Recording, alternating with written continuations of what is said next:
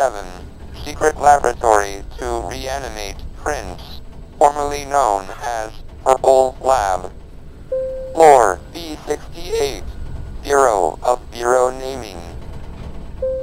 Floor B-69. Department of Unessential Materials backlogging.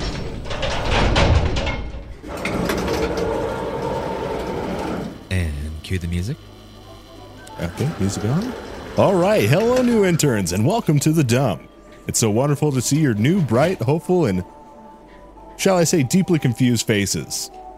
I'm lead dumb archivist, Elijah. And I'm lead dumb archivist, Zach. Now, we know what you're thinking. What is this place? Why did my roommate get assigned to the FBI for his internship, and I get this shit? What is that smell? Will an act of minor treason save me from this hellhole? What you little ass associates don't know yet is this is actually the best department in all of government. Quick debrief for those not knowledgeable enough. DUMB stands for Department of Unessential Materials Backlogging. This is an essential function because if we don't store this information, no one will. All right, now that you're up to speed, follow us. Oh, and don't mind the occasional hole in the ceiling or stray coyote that wanders in. Oh, and don't touch any wires. You see, our renovations are slated for sometime within the next 2 to 20 fiscal years. You know, we don't need fancy, adequate facilities that are up to code because we're at the forefront of one of the government's most important tasks. Making sure all randomness on this little blue ball of ours is cataloged. Why? We don't really know either. We just kind of do it. But hey, if that ambiguity freaks you out, don't worry too much. While you may lack a salary or even the slightest monetary compensation, you'll be paid handsomely in non-essential knowledge. All right, let's give you the rundown of how your internship with Eli and I is gonna work. Each shift you have down here, we'll have a nice little chit-chat up here like we're having right now. Maybe you guys will contribute a little bit because you're kind of quiet and it's kind of freaking me out. But we're going to do that while the vault technicians try to remember the code downstairs to open the damn thing up. And once they get that finally opened up, you'll follow Zach and I down a couple of rabbit holes of pure unessential goodness, one hole at a time. 2 holes with case files in them, fresh for the hearing. And you people got front row seats to the rabbit rodeo. Yeah! Hell yeah. Amen. And proud salute for that sentiment, brother. All right. With all that government-sanctioned verbal pornography out of the way, let's get started. All right, we will warn you, though.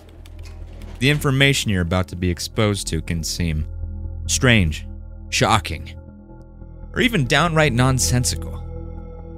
If at any point in the debriefing of these case files you ask yourself, why does this matter? At that point, you know we're doing our fucking jobs. All right, I think that was a good first meeting. Yeah, I feel good about that. I feel really good about that. Let's get down to the vault.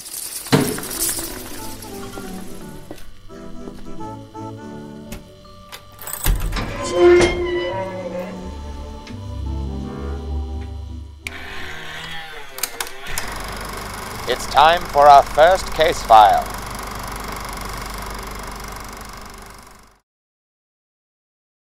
Case 001Q $$ the Papal Pariah. So our story begins back in World War II. The Pope at the time is Pope Pius XII. Now, Pope Pius XII is, let's just say, a complicated figure. He saved Jews from going to Auschwitz, but some criticize for maybe not enough. He has the church's current stance on birth control, which is still controversial to this day. He had his ties with Hitler. As I said, complicated figure. But one thing that you should know about him is he also had gastrosis. Now, this is where it ties in our actual character, Riccardo Galeazzi Lisi. Trust me, I think I got that right. I do not know. Riccardo was the Pope's good friend. He was the Pope's doctor. Most believe that he got this position just out of kind of nepotism and kind of knowing the right guy. Now, the Pope was a friend and the press was a friend.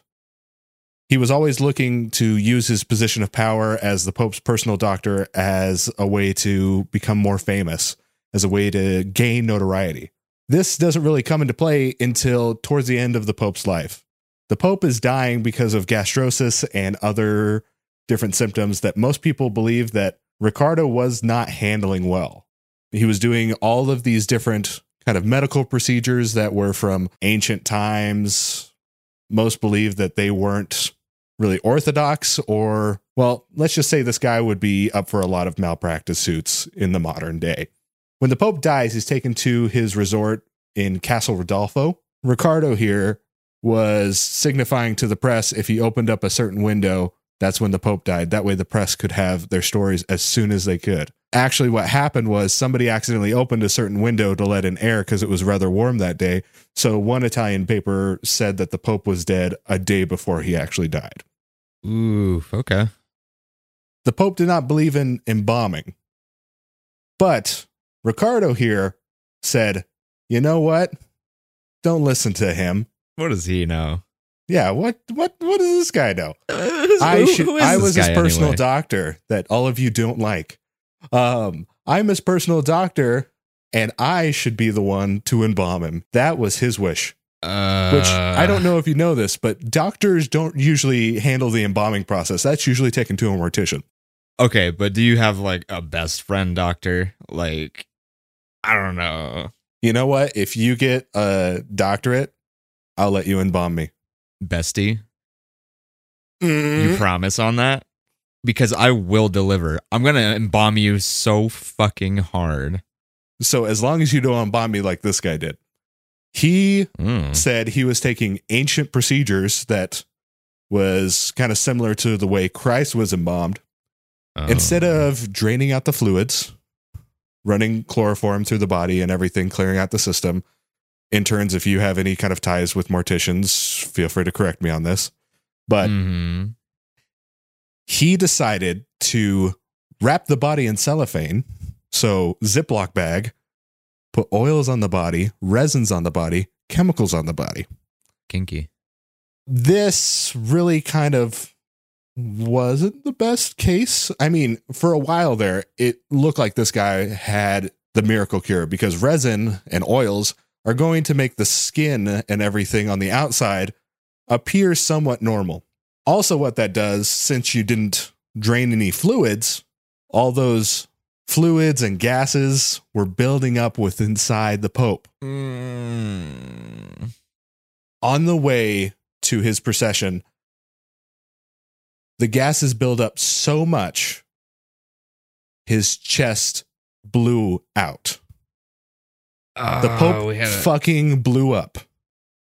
This guy blew up the Pope. Like that Monty Python skit. But Pope. Yeah. Like And- aliens. Yeah, But seriously, Pope. Alien just minus the alien, of course, minus the one that sings "Hello, My Lady." Like John Carpenter's The Thing, but Pope. Yeah, little known fact: the Catholic Church had a play in John Carpenter's The Thing, and this is where things really started to go haywire. Pretty much everyone inside the Vatican is like, "We can't take. He has to go lie in state." This guy has, like most historical figures like that, they lie in state for days where people can come mourn, see the body and everything.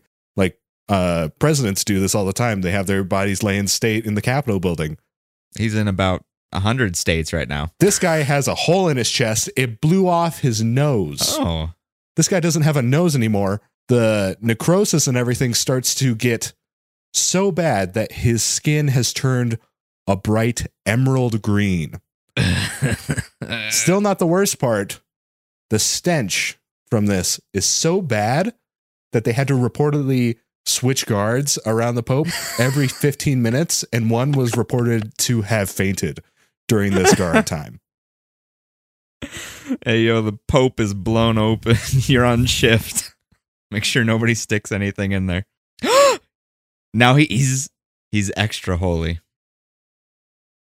He's got a big hole.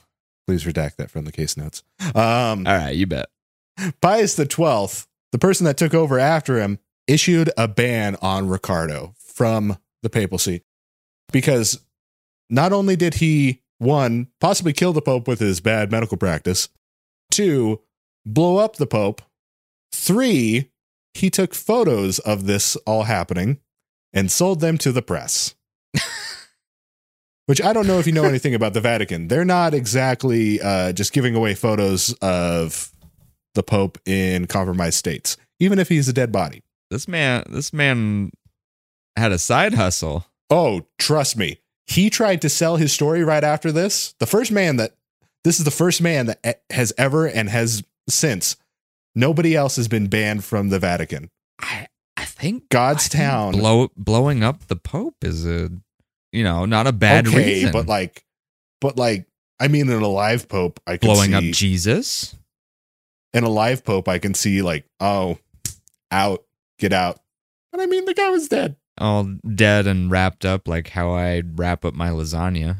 Yeah, pretty much. It's cellophane, so it's fucking saran wrap. Not a sponsor. I don't feel like that. I don't feel like that's even classified as embalming.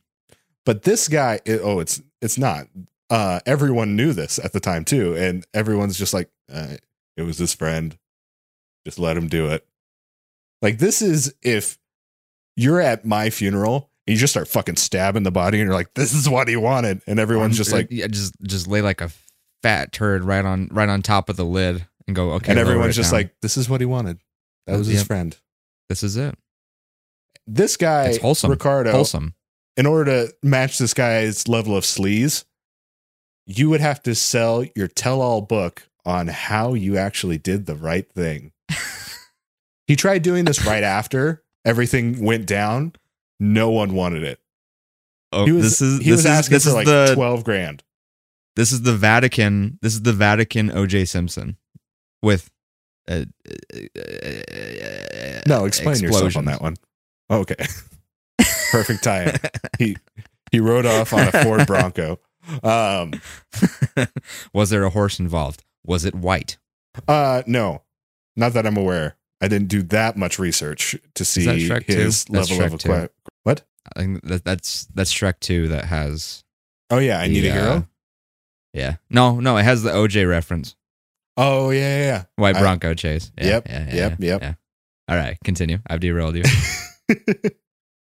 He did eventually sell this book years later. This guy is the only guy kicked out of the Vatican for blowing up a pope. That's a movie. I don't care what you say. That sounds like a movie. That sounds like a movie where Adam Sandler is the doctor. Rob Schneider is the pope.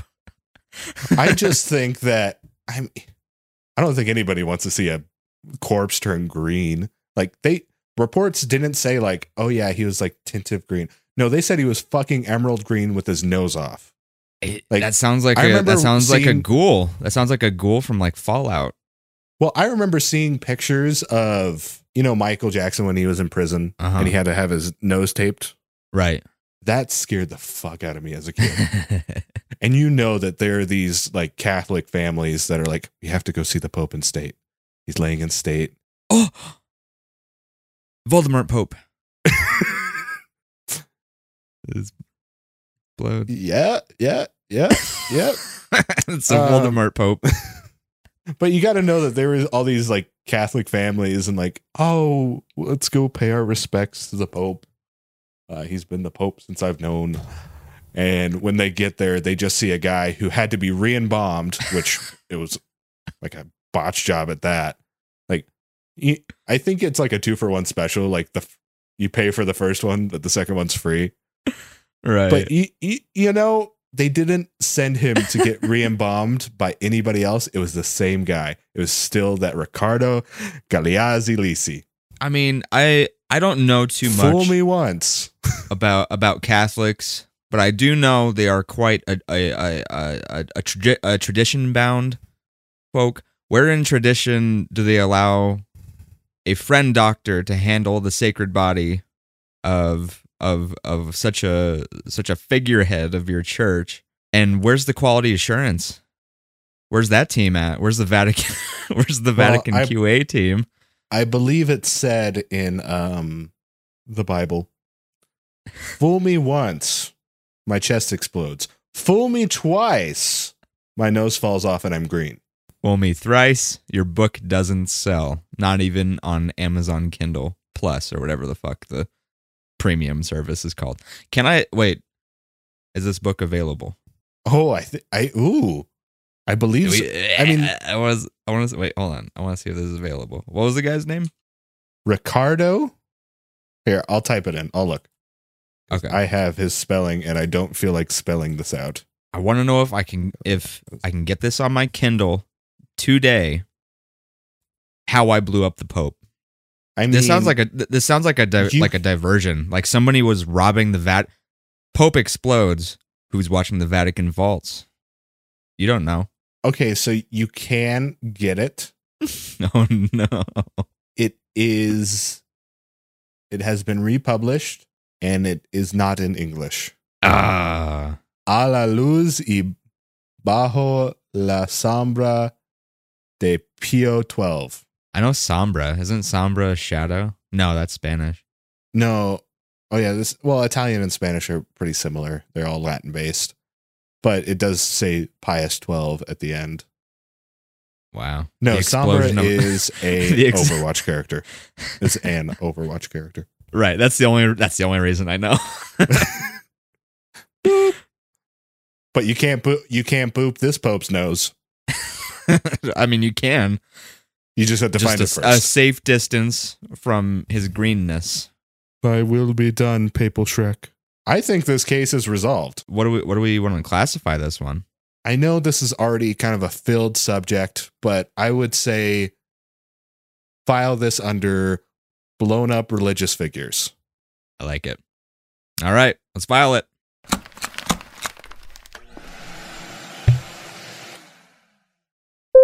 Break time. We're not the most funded department. True that. In order to keep the lights on around here, we, like NPR, like the Department of Labor, like any other pyramid scheme, we have to have sponsors. You see, while those fancy pants over at the Department of Animal Husbandry are raking in their funding by the buckets, some people up at Capitol Hill have been talking about defunding us entirely. But you rest assured, as long as Zach and I are here, you will have your unpaid positions secured. We might mention a sponsor here or there, just to let you know how much we appreciate their donations to our cause, our mission, and we might sell a few things here and there. Who knows? You guys want to buy any chocolate? What can I put you down for? 2 bars? 3 bars? 10 bars? You look like a fat ass. If it makes you feel better, we were Husky interns too. But through sheer work, determination, a lot of blood, sweat, and tears, we're extremely Husky archivists. All right. Back to the case files. We're just going to eat all this chocolate, aren't we? Yeah, don't tell them that.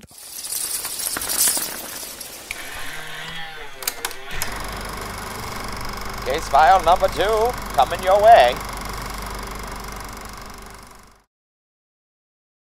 All right. Case numero duso. We got case number 000667. Hop on board the case file train to a little place called the United Kingdom. It's a real place. Look it up. Circa Halloween 1992. You've sat down to eat your beans on toast while you watch your favorite show on the telly. I had bangers and mash. Okay, well, I'm sorry I broke your immersion. Anyway, you flip over to the BBC, as all British people are required to do, and you are greeted with the program you've been waiting to watch all week. A little broadcast called Ghost Watch. Ghost Watch. Yeah. Ghost Watch. Ooh, ooh, ooh. Ah, ah, ah. Bangers and mash, bangers and mash. Is anybody there? I'm over here. It's a live broadcast of your favorite BBC reporters in the middle of an investigation of a suburban family home in northwest London. Now, this it's not any old house, though. This particular home was heavily advertised as being the most haunted house in Britain and was reported to have a poltergeist roaming its halls and disturbing the family of 3 that was living there. The commercials for this thing were everywhere before tonight, saying that 10 months of research had gone into tonight's live broadcast, and it all led up into this moment. Sarah Green and Craig Charles, both renowned BBC reporters, led the reporting at the site of the home of the Earlys. So these are both prominent reporters, and they actually are on a lot of British children's shows. They're known to a lot of kids. So a camera crew follows them around like live documentary style, and you can see the cords laid out in this entire house. It looks like they've just set like cameras up all over this place. They got cameras in the bedroom, cameras in the living room, along with the live ones that are following around the reporters. When the show starts, they're not really taking things super serious. They're kind of playing pranks on one another, banging on walls, jumping out of pantries while wearing rubber masks, that kind of thing. So while the reporters and camera crew are investigating the house in North London, there's a host of the show, Michael Parkinson. He's speaking to an audience back in the BBC studio, along with a paranormal expert that they brought in to offer like insight into what's happening with the house. Just to be clear, this is, as you said, they were in kids shows and stuff like that, and they're known to a lot of children. So this is like modern day if like Al Roker and Blippi are just fucking like, hey, let's go check out this ghost in this haunted house. That's weird. Al Roker, yes. Blippi, probably not. They're basically, you don't know his investigative journalist skills. Right. But they're just two mainstream reporters that kids know. They're on adult shows and they're on kids shows. This broadcast is going. They're back at the BBC studio. They have a number on screen that you can call in, and you can kind of retell your own paranormal experiences for the host to listen to, the expert, and the audience. So as the show kind of settles in and the reporters get a little more serious, they actually start interviewing the neighbors, the family themselves. It's a mother and two daughters. They find out that the spirit actually has a name. They call it Pipes. It's a nickname that the early children, Suzanne and Kim, gave to it after their mother, Pam, kept dismissing all the noises they were hearing in the house as just the pipes making noise. So, Pipes. Creative. This is the ghost over here. We call it Your Dad and I Wrestling. Between the interviews that they're having and the footage they start capturing of like some kind of like weird things happening, quickly becomes apparent that Pipes is not a very nice ghost. He's actually kind of malevolent. The family tells stories of instances of stuff being shoved across the floor, dishes flying off and breaking, rattling in the walls, which sounds like pipes, you know. And Pam, the mom, even has scratches on her cheek that she says comes from pipes. More people start calling in, some people that knew about the house before these guys moved in, and it kind of goes downhill from there. So one viewer calls in and explains a little bit more information about the house, saying that someone had committed suicide in the house, and the remains of a mutilated dog corpse were recently discovered near the house just recently before filming. Parkinson, the host, kind of tells the audience, because of what's happening and because of kind of the events that are happening in the house, they're pushing back scheduled programming. They're running like an extra 30 minutes, however long it takes, to capture what he calls extraordinary events. Now, this is like a hard-ass reporter guy. So as they cut back to the house, there's louder banging, two of the daughters being yanked and disturbed in their sleep, like pulled from their beds, objects being thrown around the house. And as this is happening, more viewers are calling in with stories just recently of similar events to all the things that Pipes is doing, they're saying is happening in their own house. My house has pipes too.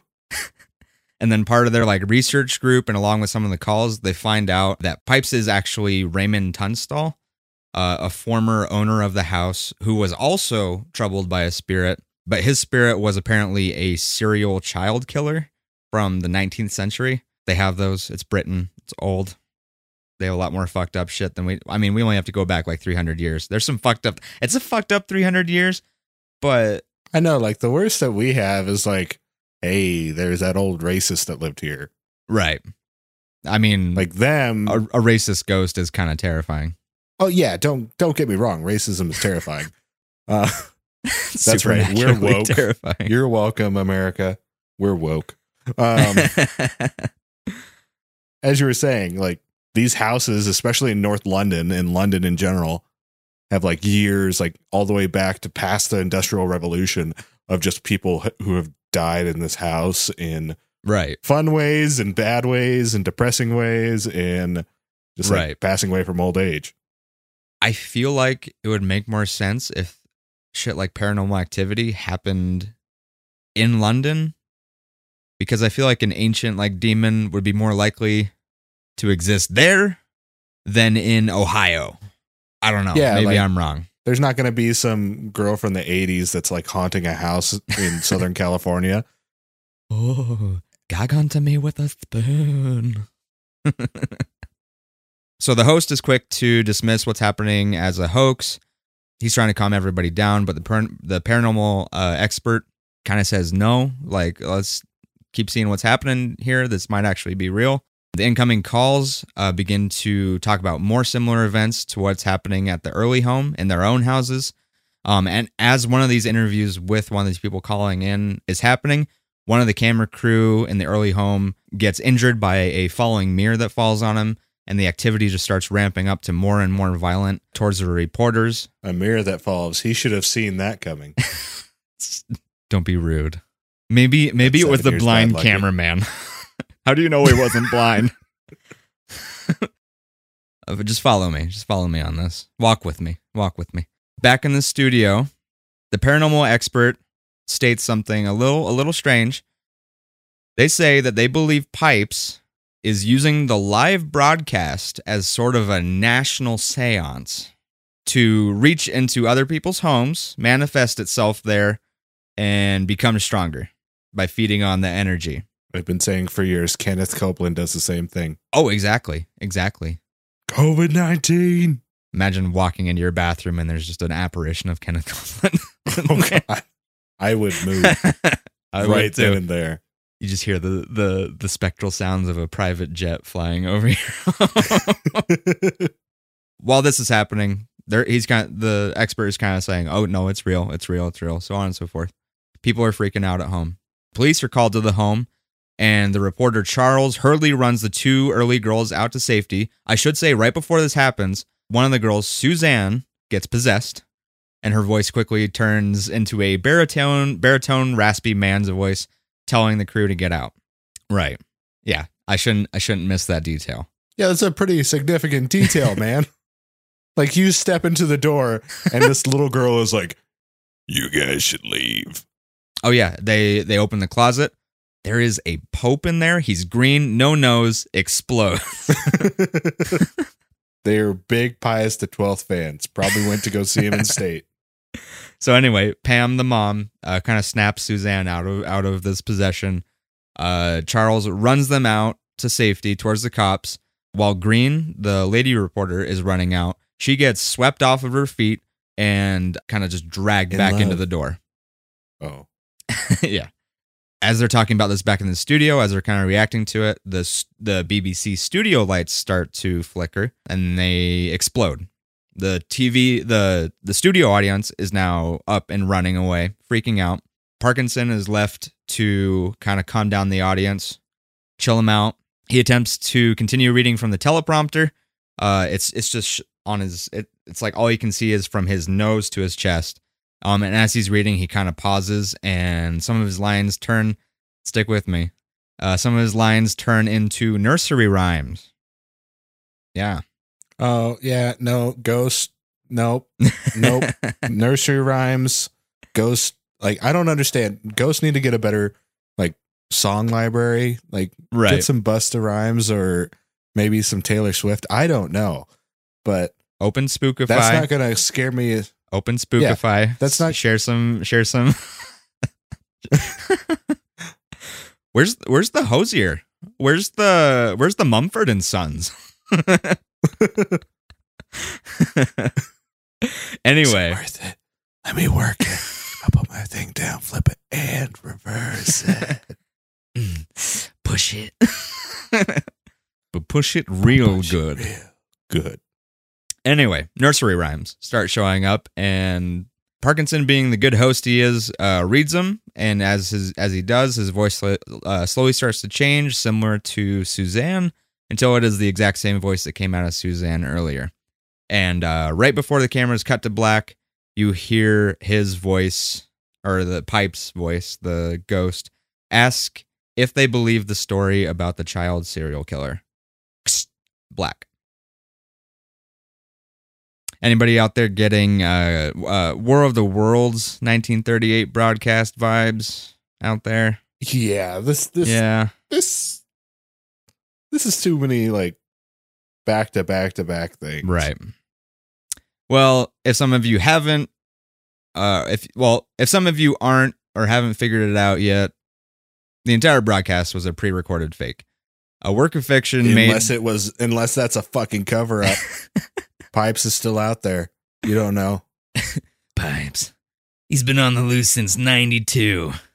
Just like my brother. That just that just sounds like a bad like CBS sitcom. Like, all right, hunting for Pipes. I was gonna Here say we have Jake the plumber. I was gonna say it sounds like a bad gangster name. Pipes. Hey, it's old Pipes Malone. What does he do? Well, he beats you to death with a fucking pipe. And then he smokes a pipe with your organs inside. It's not very healthy. We tell him not to do it. He does it all the time. Pipes. It's bad for you, Pipes. So, yes. I tell him he should just take up vaping their organs. The pipe is it's not filtered. Get you an e-pipe. So yes, totally fake. Ghostwatch was the brainchild of a horror writer by the name of Stephen Volk, but he never actually intended for this show to be presented like this. It was supposed to be a 6-part drama, with episode 6 being basically this live recreation. So more episodic instead of like right. Slipping it in with an actual broadcast kind of thing. Right. But his producer was like, bro, that's how they talk there. Bro, 92. Bro, it's not going to work. Little known fact, like most frat guys came from 92 London. Everyone he pitched it to didn't understand it, didn't know what he wanted out of it. So they're like, just do the live part. And actually, it's noted later on that he was kind of into the live part a little bit. In fact, he wanted to insert high-pitched noises that only pets can hear into the broadcast, so people's pets would start freaking out too. Oh my gosh, that's ingenious. The deception, quote-unquote, was not without lack of want for disclaimer to say it wasn't a deception. In fact, the creators of the show spoke with the BBC days before the program would air, warning that it would likely cause an upstir in the audience. People would be upset. But the BBC, good guys that they are, said, don't worry, we got this, bro. One, it's going to be in the newspaper. It's going to call it a drama. We even have a cast list there. It's going to be fine. Everyone looks at that. Everyone that reads the newspaper watches TV. Obviously. The creators still didn't think that was enough, but the air date came anyway. BBC was like, we're full send on this bitch. And it definitely did have an upsetting reaction in the audience. Roughly 11 million people tuned into Ghostwatch in 92. That's a big number in 92, especially in the UK. The station that night during the broadcast would receive 30,000 complaint calls with over 1 million total calls. That is worse than a Janet Jackson nipple. Right. Spooky Janet Jackson nipple. If it started talking and its name was Pipes. As most of you probably know, BBC, huge news source, trustworthy news source. A lot of these complaints were from angry viewers that felt like, I mean, they were using, it's like if Al Roker, whatever the fuck, anyone you can think of that's a reliable news source, if they suddenly got their throats slit on live TV, and they said it was real. Yeah, this sounds extremely gruesome. Like the way that they've pitched this, I can understand like maybe making like a spook thing, right? Like do it like Ellen does, but instead of abusing your employees, just have fun with it. So I reiterate, 2 of those reporters were heavily involved with children's programs, and one of them was basically killed on camera. And they would later have to go on a bunch of these children's shows and say, hey, I'm not fucking dead. I know you saw me get dragged off screaming, but I'm okay. A good portion of those 30,000 complaint calls that were called in actually were from kids that were alone watching this segment. Oh. Yeah. Just imagine, like, you're a kid and, like, Mr. Rogers comes on and he's like, "Hi there, neighbor. I know you probably saw me get my guts turned inside out. I just want to let you know that was all fun. I know you House watched is a not man real. stick a sickle and run it from me taint to nose, but I'm okay now. That penis was a fake." Okay. I know you probably heard me saying stuff about the god Cthulhu. Guess what? I am a Christian. That was just the script. Okay, so that's just the people that it affected normally. This is when it kind of gets a little dark. We'll get into that. 3 women who were pregnant went into labor that night due to the stress caused by the program. And one woman even phoned in stating that her husband had soiled himself. And then get this. Sorry, that's not funny. 18 I mean, months. it is funny. It's very funny. 18 months after the broadcast, a medical report would be issued or would be, published by a doctor and within that area, accusing Ghostwatch of causing PTSD in 2 10-year-old boys who had watched it. This is one of the first reported cases of broadcast visual media causing PTSD in anyone. No, and with the news now, like that's a pretty well covered subject. Right. Like, it happened a lot, especially with certain crises beginning of the at the beginning of the millennium, Right. or the century. I mean, that's crazy. This is the first reported case of like PTSD because of something somebody watched. Yep. And these kids had ongoing night terrors, ongoing just mental health problems due to this show. Not only that, when this report came out, that doctor would receive tons of correspondence from other doctors also saying the same thing with similar cases for children that they were dealing with. Okay, now here's when it gets a little dark. Martin Denham, a British 18-year-old, would be so engrossed by this program after watching it with his parents that he became noticeably changed after viewing it with his family. He asked to change bedrooms after his radiator randomly flipping on deeply frightened him, and his mother noted that he seemed totally entranced with the concept of ghosts and spirits, poltergeists, all that, and was bothered by the number of similarities in the noises and things going on at their house to the ones that happened in Ghostwatch. Now, I should say, Martin did have it later reported, some sources say it, some sources don't. He did have a possible learning disability, but no source really says it for sure. 5 days after the broadcast, police would arrive at the workplaces of Martin's parents, notifying them that their son had actually committed suicide. And in his hand, he held a note which read, "If there is ghosts, I will now be one, and I will always be with you as one." This event would lead to an investigation by the Broadcasting Standards Commission, which would decide that the BBC simply hinting that the program was a mockumentary was not enough, and that they had to take responsibility for viewers' trust. They don't know for sure that. I mean, I think you can pretty much say it's for sure that this program caused it, just within the time frame. So sorry to get a little dark there. But don't get me wrong, like, all of that is traumatic, and I agree with you, but that sounds like an awesome experience. I don't mean to crap on anything that you just said and anything of people's traumas, anything like that, but imagine 1992. Like, I'm not a believer in ghosts and like a lot of the supernatural, as you know, but watching this on TV, these are trusted journalists. These are kid show personalities. And I just see them get thrown about, and all like this guy's doing the news and his voice changed, like Lester Holtz, like going from "this is the nightly news" and I'm a little teapot, Right. short and stout. Right. Well, and these are This sounds reputable like the most people. metal thing ever. Right. These are reputable people that work at the BBC. It's not only they work with kids, it's not only they're trusted. In the that was the only place where they called it a drama, was in this. It's either a magazine or a newspaper. I think it's a magazine. It's kind of like the old TV Guide kind of thing. Right. That was the only place they call it a drama. In all the advertisements for this, they just said, this is what's happening. It's a paranormal documentary, live documentary. And we're investigating.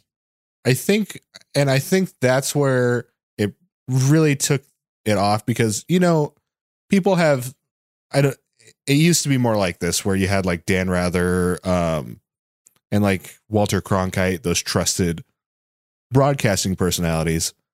So I think when you use trusted broadcasting personalities and you used children's stars, I think that's where it really threw people up. Like if you threw in paid actors to maybe look like anchors, Right. that might have kind of helped.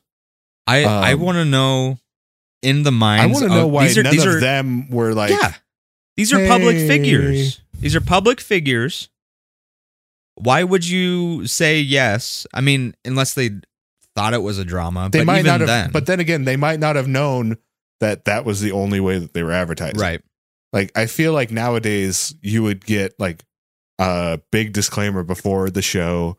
And like every single time you came up from ad breaks, Right. there would be that. You know what they had at the beginning of this? You'd The smallest little detail at the beginning was the credits. There was credits at the beginning that were on the screen for like half a second, and it said written by Stephen Volk. That's the only disclaimer they had at the beginning of the show. And, not a lot of people are going to catch that, especially kids if they're watching. Imagine being a kid watching this alone.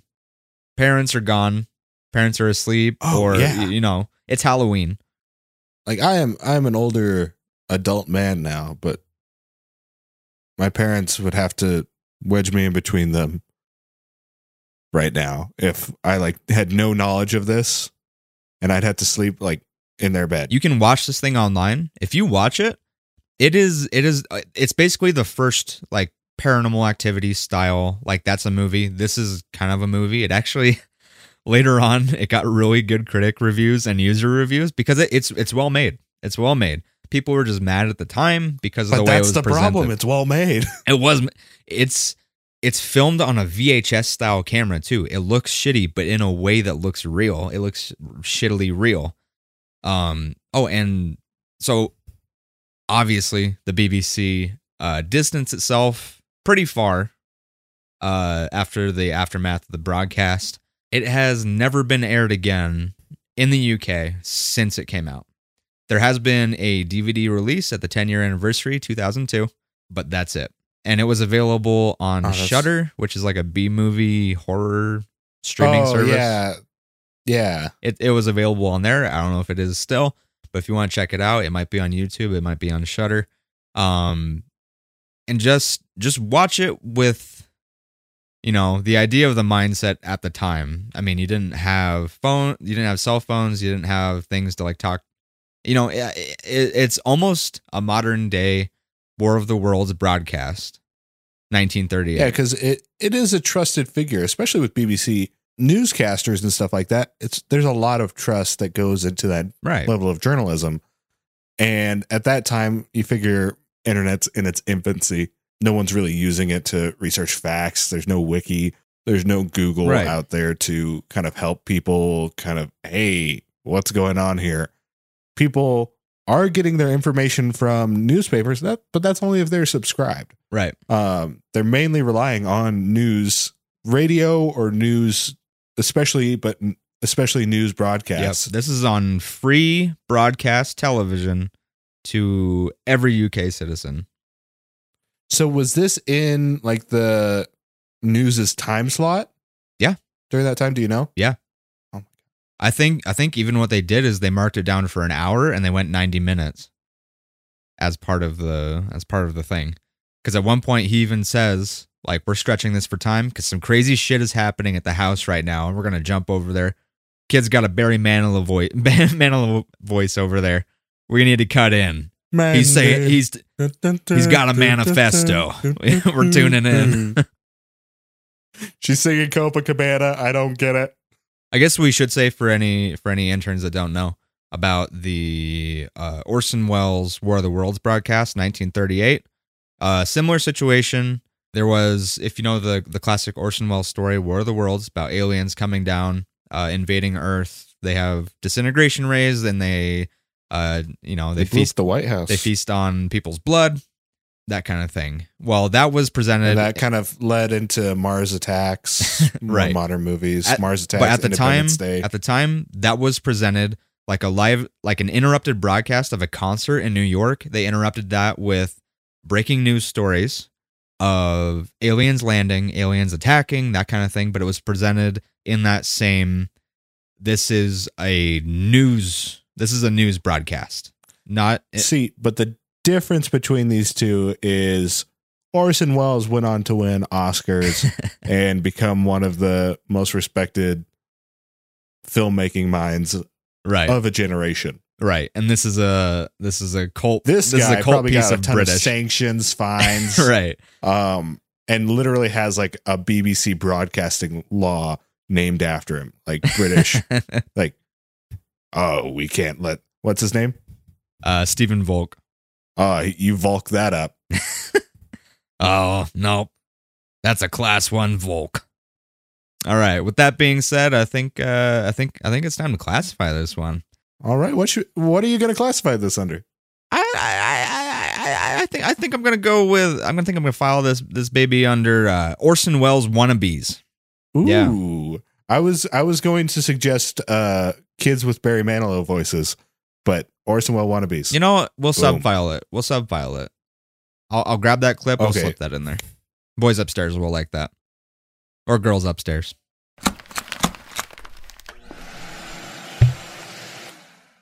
Yeah, I feel like we have a lot of Orson Welles wannabes, and we only have a few kids with Barry Manilow voices. You're right.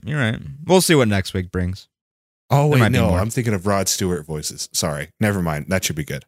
Oh, you fool. All right.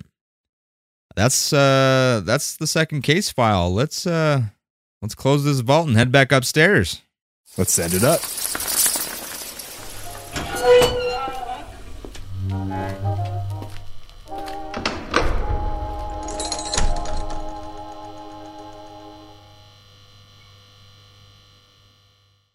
Well, greenhorns and green popes, you survived your first trek into the vast, unforgiving world that is the unessential. Even though our beloved BBC reporters got dragged out by their nails screaming, and our beloved popes exploded, all of you survived. And hey, that's actually a new record here. Nah, he's just joking. But quick point of clarification: the bat sounds that you have been hearing are actual bats. Please make sure your tetanus and your rabies shots. We'll sort that all out. That being said, we lost one back in 2000. Full disclosure, we lost one back in 2015. But I mean, the guy. I want to say it was 14. Just I want to say it was 14. It was 14. Was that when Kenneth the intern just kind of? He had a great personality. I mean, I didn't know him. He was only here for a day, but he had that face. He had that great jacket with Kenneth written on it. Oh no, that was Sarah. That was his girlfriend. That was also an intern. Oh, you're right. How's she doing? I think she quit like right after that day for some reason. It was probably unrelated. I thought I saw her at the Christmas party, but all right. He was having his lunch in here. Right. That's a big no. By the way, no lunch inside the office. You go out. To bring fruit into a fruit bat climate, environment, biome. You're going to deal with fruit bats. Yeah. That's just the world we live in. How about that for spooky? Recap. Congrats on your first official day as a dumb intern. You've made your country, your family, and capitalism proud by being unpaid. Bless all of you. Now get the hell out of here. and have a dumb day. We'll see you next shift. Bye, everybody.